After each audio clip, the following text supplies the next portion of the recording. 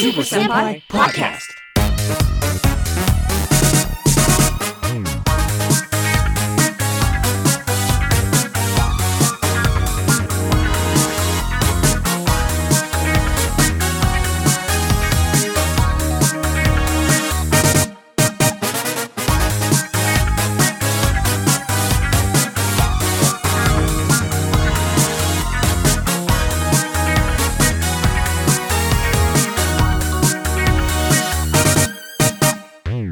Welcome to the Super Senpai Podcast. This is a bi-weekly, episodic, tokusatsu-related podcast where we're hecka excited about mecha. I'm Pat. And I'm Grant. And we are back once again, trying to stick to that good schedule. Watch some more Toku this month. How you doing, Pat? I am good. Just got done... No, actually, this is a little while ago already. Recently finished up Gridman, so I'm kind of buzzing on that. Yeah, I literally finished it before we got on here. So, yeah, I'm definitely still buzzing on it, too. What did you think about it? I had an excellent time. My wife actually sat with me on this one. Because I was like, oh, am I just going to watch this one myself? And then she actually tagged along. And cool. The whole time we were just like, ooh, what's going to happen? Ooh, what's going to happen? And Now, does she normally watch Toku stuff with you? Yes. The ones I actually commit to, I should say. Okay. And maybe more recently is a better way to say it. Okay. Yeah. So she enjoyed it too? Yes. Well, this was almost like, I mean, it was, it is a Toku anime and also a giant robot anime, which is sort of atypical for what we'd be watching. So It's cool. I mean, it was cool. It was dope. I definitely think you can call it anime and call it tokusatsu and not be wrong. Like, right. It's exactly. Yeah. It's very textually and metatextually a love letter to Toku and is framed around a lot of the same stuff, but obviously is, done with mostly hand drawn or CG animation. So, Yeah. But, and then I'm sure we'll have to get into this further on another episode or something. I don't know. Mm-hmm. But their commitment to selling it as a Toku thing in its aesthetic and its cinematography was just so like my jaw dropped frequently. And that very last episode, like, there's a moment where I was just, that was a smile on my face. Like, I was just like, oh, you did it. You did. Oh my God. Like, just joy. Yeah, it was really special. I mean, even just little things like they kept going, well, in an Ultra series, here's what would happen. Like that. Like it just feels good to hear that. So, and it seems to have been relatively popular, I think, not only because it was, it's a good looking show, but with Trigger, working on it, I think a lot of eyeballs were on it that normally would not even give a giant monster show the time of day. So I wasn't sure what you were going to say with giant, but yes, you're right. Yeah. Most people would not watch a mecha or giant monsters, but because it was Trigger, I think of a sizable percentage of the anime community tuned in that otherwise might not have been. So I'm glad for that, certainly. But yeah, I really, really enjoyed it. I'm glad I finally got a chance to watch it because it was on my list, but I didn't want to, I was still finishing up Yu Yu Hakusho last year. I did not want to divert my path any more than I had trying to finish up Yu Yu Hakusho. So, so you've been watching anything else? Like legitimate capital T tokusatsu?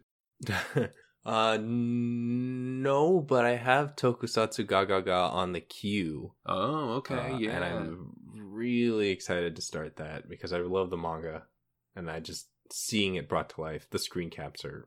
This is the one where like the main character, she's like a huge fangirl for Super Sentai and Tokusatsu and stuff like that. Correct. Yes. Yeah, I don't. All I know is that much of the premise, and I really, really want to see it and read it and all that. So, now is it currently airing? It just came out. Yeah, from what I understand, there's only one, maybe 2 episodes out. Okay. But it is a drama, so the length of the episode is a bit longer. Okay. The first episode's like 43 minutes, I think. Double the length of a Toku episode. Sure. But. More like Amazon Writers or whatever, the hour long, the series that's on Amazon Prime, that's each episode is like an hour long or what have you. Or 40 minutes or however you want to put it. Yeah. The thing that's just the most enchanting about this is that they actually went ahead and like designed, like did full suits for the Super Sentai-ish series that she's a big fan of within the series. Yeah. And it's sort of, it's one of those things where they serve as a metaphor for her own courage or to reinforce whatever like feeling she has. Mm-hmm. And so then the suit actors will show up like just in the background or to cheer her on or whatever it is. And I think that actually does happen. Like that's what happens in the manga, and I think that transitioned into the drama from the screen caps that I've seen. So I'm like, oh, that's boy, really this great. is gonna be good. That's great. Yeah. Now, is this a Toei production or? I'm not sure. Okay, that'd be interesting if they could do that too. Hmm. Speaking of suit actors, there was something that popped up on Twitter that I wanted to mention before we get into what Toku I've been watching. Somebody mentioned that since we've been watching Lupin Ranger vs. Pat Ranger still, the police officer that Keiichiro, Pat Red, the police officer that he idolizes from his youth, is the actor who plays that character is the suit actor for Pat Red, which is, I just think that's really special and kind of wonderful. So yeah, it's a really sweet nod, and I want to say that was Evil Space Whale that did it. That yes. said that. Yes, just really, really cool little bit of trivia that it just one of those really nice little like warm fuzzies. Yeah, that's a really cool way to put the suit actor into the show. Mm-hmm. Have you been watching anything else Toku wise or anything like that? I don't think so. Well, for myself, I've not been watching Gridman was the big one. I've still been keeping up with Kaku Ranger. I'm about 20 episodes in now. It is a really fun ride. Of course, it's Sentai, so it's at times just ridiculously irreverent and silly, and other times like almost like existentially terrifying or really dramatic. So it's hitting a lot of my switches. I'm really, really enjoying it so far. It has one of my favorite tropes in Sentai, which is the evil ranger team, the villain ranger team. In this, it's they're like it's an all-female evil team, and they're like the Flower Ninja Clan, I believe, or the Flower Ninja Rangers, something like that. And they have their own suit designs that are distinct from the main cast suit designs, and they're a fun. I just always love evil ranger teams. I always think that works really well. Specifically because they get to do a sort of a different aesthetic with the suits, and so that's been a lot of fun. But it's still completely and utterly ridiculous and very silly in the ways that all good Toku is. So I've been really enjoying that. And my Kuga watch has slowed down a little bit because I was trying to watch Gridman, so I'll be picking that back up again soon. I think that's pretty much it. Haven't watched any more Magic or Mystic Force. Need to watch some more of that too. So cleaning house on seasonal anime stuff. So. Mm-hmm. Yeah, so do we want to go ahead and jump into the episodes? So this episode we are going to watch 35 together. So we're going to talk a little bit about 33 and 34 before we get into that. Was there anything that stood out to you or any favorite moments or anything like that from those two episodes? So 33 was when they get turned into kids, right? Mm-hmm. And then 34, what was it again? 34 was the one with the Lupin Magnum and the gun Kaijin. That's right. Gun collector, Lupin Red gets another upgrade. Yep, yet another. Things that stood out to me, being crafty kids, I guess, it's always that one can be weird, but I thought it was fun this time because they got to sort of play childish pranks or tricks on the Pat Rangers. Mm-hmm. And then, of course, Kogure's disguises. The bits that they did to the disguise, like one where he like kind of steals the gun back and then kind of zips away, but like you can see him in the distance that it doesn't catch and he just falls into the trees. Right. And then him disguising himself as their mother, which is just one, it was super weird, but also like like they just kind of cut away from Patran Sango or Patran Pink. And it was like, okay, all right, we got it. He's a master of disguise. Yeah.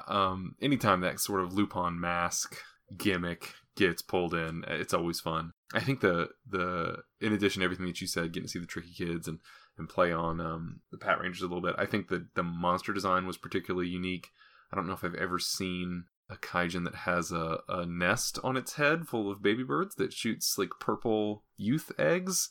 But that was certainly new for me. I thought it was pretty fun. Yeah. And let's see. So 34, I think the nice thing about 34, I mean, yeah, it's another upgrade for Red.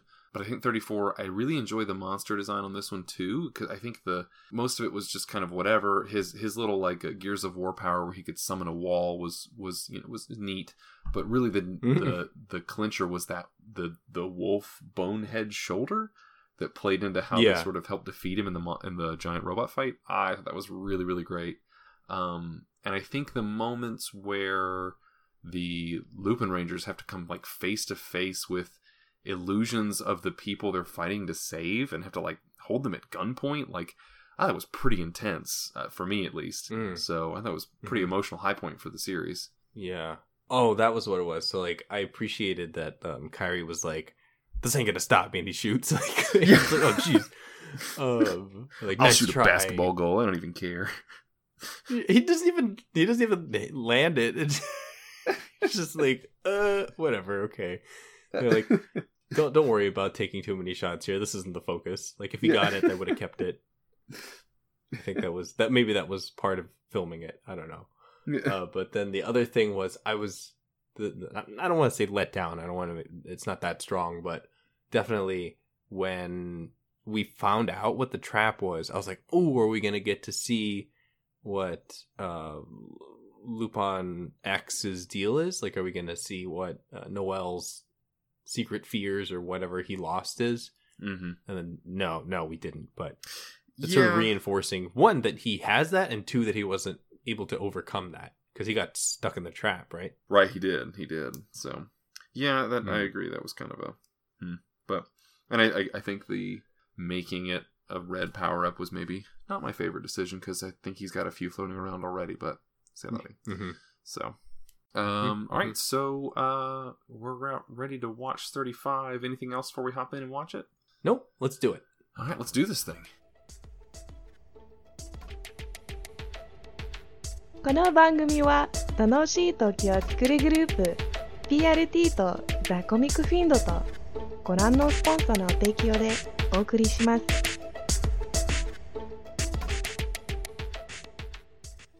And we're back. Excellent. I had such a good time with this episode. I know, that was a really fun episode. Okay, so quick recap. This time we had Doryun. We had a monster that would split people up into sort of their base kind of person and then make copies of them that were their good and bad parts of them, which I guess in this case didn't necessarily mean that they were good and evil. It was just kind of like their maybe exaggerations of their good and bad traits, which a bunch of bystanders got hit by it. And then during the fight, Kogure got hit by it. Yes, the main crux of the episode. And it turned out if they didn't get put together after a certain amount of time, all three of them would die. And so, unfortunately, the Pat Rangers were kind of like a bunch of civilians got hit with it. And so their off-screen duty was to recover all of them, while the Lupin Rangers were trying to find Kogure's parts and then put him back together, which split into like a guy that was like way too helpful to the point where he was like putting himself in danger and just like getting dirty because he was always on the ground helping everybody. So helpful to a fault. And then his bad boy, it wasn't really that bad, but it was just kind of like a comical biker boy, like from God, I don't know, like the 70s or something. Right. Like, just rough. I think he called it a roughneck. Yeah. So they end up tracking down the monster. Kogure himself runs off to do it because he felt bad about putting all this work and all this pressure on the Lupin Rangers. And then gets hurt in the process, but he also did locate him because he was like going through a bunch of underground systems and was hard to find. And after they have a little showdown, they have a speech about, or just talk about, hey man, you don't got to push yourself so hard. We appreciate you. Which is real nice. And the highlight of the episode is that it turns out Lupin Magnum is like a mini robot. That they kind of like a remote mini robot that he sent to chase Doryun through the tunnels, and then I don't know, that was just great. That was super cool. Agreed. They eject him out into the open air, kick him out of the underground, and then Lupin Kaiser comes and beats the crap out of him. And I think they get a little bit closer to Kogure. I think that covers it, right? Yeah, definitely. So, I'm not going to lie. I was pretty impressed with this one. Coming out of 34, I was almost like, if only we talked about 34. I felt like there was a lot more to talk about in that one than usual. And I was like, geez, I hope we don't just get something a little more, I guess, run of the mill, because 34 felt so heavy. But this was a really, really fun episode for a lot of different reasons, I thought. What about yourself? Did you think it was, I guess, how did you feel about this one? It was great. Like, I was hoping to find out a little bit more of Kogre's motivations, but I feel like growing close to him was sort of what we got out of it.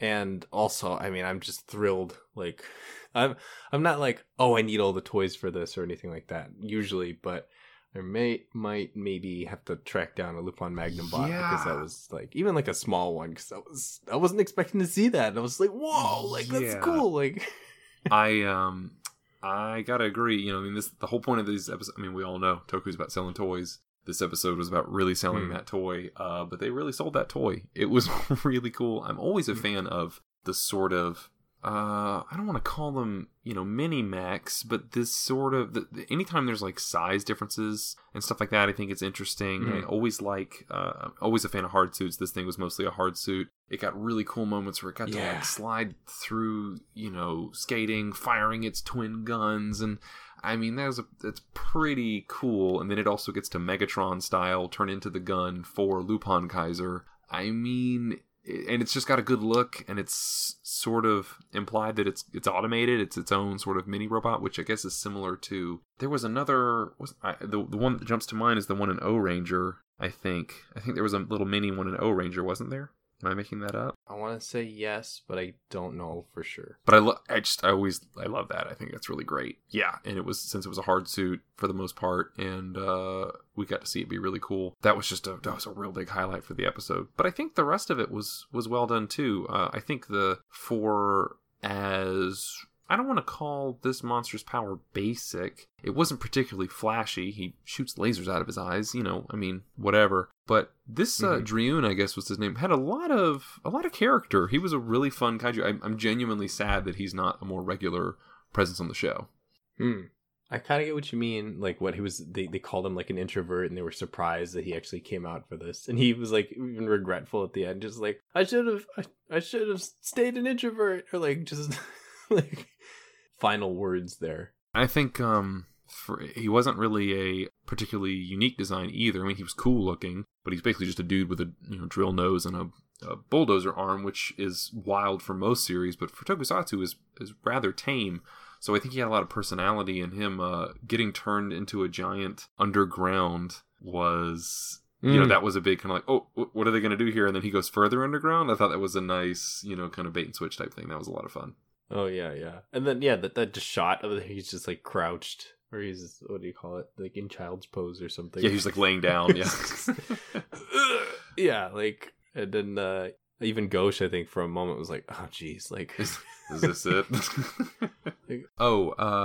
Another thing that I thought was, it was almost more of a throwaway line, but during the scene at the Gangler HQ, and they may have mentioned this in the past and I missed it, but the boss specifically mentioned, he was talking about Driun and talking about how, like, this is the kind of moxie you need for a succession contest. So, as far as I'm aware, that's the first time we've been told, like, okay, they're all competing to succeed the Dawn. Like, that's their motivation. Mm-hmm. Like, and he made it like, this is just, what Ganglers do or whatever. But as far as I know, that's our first real insight into what their plan is. And that seems to be to earn the title of the Dawn. He's retiring or whatever. So, and again, maybe I missed that earlier, but I think, like, finally, we know what they're doing. We know what they're after. Yeah, I think that's the first time they were explicit about it, because I think we could kind of infer that before. True. That they're doing this because they want to curry favor with him for whatever reason. But it seems to me like either Destro or Ghosh would be trying to succeed him, but it's almost like they are raising a successor that they would serve, or I don't know. I'm not sure. Yeah, no, I think it's very much the case. Like, you could infer that, and now we can sort of like say, like, no, definitely this is what they're after. So yeah, no, I thought this was good. It had a lot of, and we talked about this a little bit during the episode, but always a fan of body switch episodes or personality altering episodes, not because they necessarily make a lot of sense, but they give your actors and actresses an opportunity to sort of play a little bit outside of type, especially in the shorter shows, because in your 20 and 30 minute programs, a lot of times anybody other than your leads don't really get a chance to flex a lot of range. They have to sort of stick to an archetype. So, getting to see, say, Kogore's actor get to act and be 3 different versions of himself and that sort of thing, it's always good. I welcome that, certainly. Yeah. And we did last time we got to see something like this, and that was a lot of fun. So seeing it again, and not only getting the sort of, well, really it was the bad boy that was appealing, because he was just so over the top, like, Yeah, and that like yeah, that was really fun. So yeah, and this one, man, just overall, in the Lupin Magnum attack, we've seen it in the past, but this one felt, the past, we saw it last episode, this one definitely felt a little bit different. It had more, like you mentioned when we were watching it, he blew that big hole in Drian when he fired it, which I don't remember seeing that in the last time, but it almost reminded me of like Outlaw Star, like caster shells, like, oh, it was a really cool effect. Yeah, I dug that a lot, yeah. Any other thoughts or anything on the episode before we go to our Twitter questions? Nope. I got nothing else. I guess my only closing thought is I feel like this was a really strong string of episodes. I mean, I know we're in the latter third-ish of the show. So, I mean, we're obviously, it's time to start ramping up and really delivering and hitting home on some topics. But still, it's been really good. So, I know we have been relatively positive on this show versus what... and I don't know what the general opinion is, but I feel like some of the Twitter discussion of it in our bubble has been a little more muted, a little more meh, a little more whatever. Nobody seems to hate it, but nobody seems to really, really love it. But I really like this trio of episodes for sure. So we only have the one Twitter question tonight. It comes to us from my buddy Tom. He asks, I bought the 20-year anniversary DVD set for Power Rangers, the head one. And I have watched 0 episodes of Power Rangers since then. Money well spent, ? So I need to look up the 20th anniversary Power Rangers DVD set and see what all it contains really quickly. So this is the one that comes in a giant head. Locate it. The Legacy Collection in the head. So this contains seasons 1 through 20. Wow. Let me look at Power Rangers seasons. 1 through 20. I mean, that's a lot. Season 20 would put it at Megaforce, according to Wikipedia. Whoa, what? Yeah. So that is a lot of Power Rangers. Yeah, if I'm not gonna lie, if you have the 20-year anniversary one and you haven't touched it, Tom, that is money poorly spent, because I happen to be a really big fan of basically everything from In Space onward. At least, I'm up to Mystic Force, but I think some of the stuff in there is really top shelf Toku, no matter how you slice it. So I do think that's money poorly spent. Now, if you're just thinking of Mighty Morphin, well, So I'm not 100% sure what this is. Can you tell me what we're talking about? I'm sorry. Exactly? There is a Mighty Morphin Power Rangers Legacy Collection from Shout Factory, I believe. And it is a DVD set that contains the first 20 seasons of Power Rangers. Oh. And he has yet to crack it open. So I'm of the opinion that is money poorly spent, because I tend to be on the Power Rangers defense team anyway. I tend to sort of go to bat for it. I know it's not perfect, and I know it is often the lesser interpretation, but particularly what we'd probably consider the middle part of the run, I feel like it's kind of like once you hit In Space, you're kind of good for like a solid decade at least of just like really good quality stuff. That's my personal opinion, and some of the best stuff the franchise has done.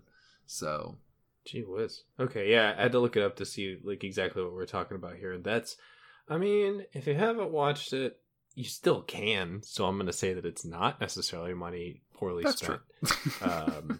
That means it's available to you. That's true. Right? Whether or not you have internet access, as long as you have a whatever DVD. I think it's a DVD player.